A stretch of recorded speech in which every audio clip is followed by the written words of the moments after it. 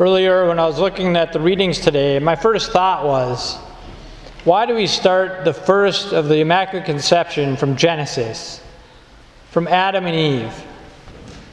And what did Adam and Eve do? They did the first sin of all humanity. And what is the foreshadowing of Adam and Eve? Who is coming saving that? How about Mother Mary instead of Eve? And of course, Jesus instead of Adam. So again, today we come for this great, great Mass to celebrate the Immaculate Conception of Mother Mary. And we heard in the Gospel the great experience that we've heard a lot, and we will again in Christmas itself and in the future, that the angel Gabriel was sent from God to a town of Galilee called Nazareth.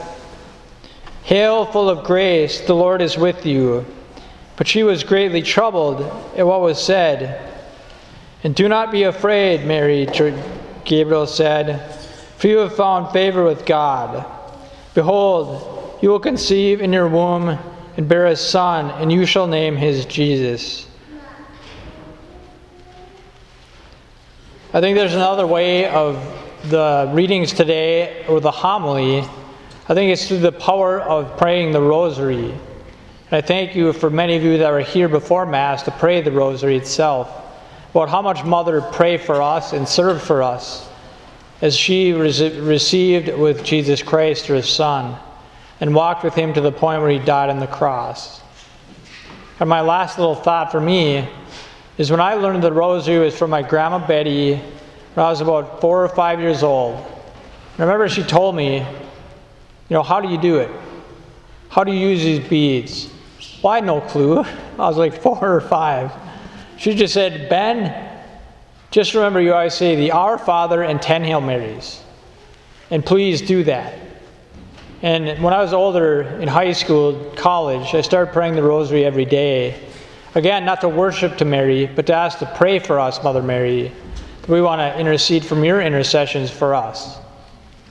And it was very powerful for me with my grandma that a couple days before she was going to die, my best friend Ben Frost and myself bring the Rosary to her when she was in the nursing home and she was on her bed, kind of lying down, looked like she was on the close time of going to heaven.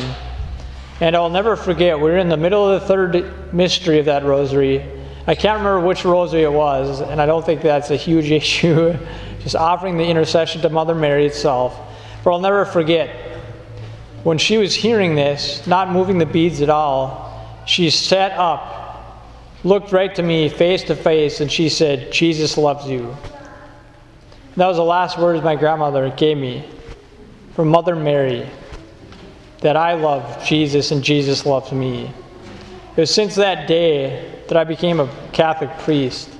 And I am so grateful for Mother Mary, through my Grandma Betty, and the birth of my mom herself. It's a really immaculate today. It's my birthday, and 2 days later from now will be my mother's birthday. And through intercession of Mother Mary, she prayed for many years to have a child before she was 30. So I was born 2 days before she turned 30. That's God himself and my mom and dad and my grandmother. So finishing this homily, let's just offer a prayer through Mother Mary. Hail Mary, full of grace, the Lord is with thee. Blessed art thou among women, and blessed is the fruit of thy womb, Jesus. Holy Mary, Mother of God, pray for us sinners, now and at the hour of our death. Amen.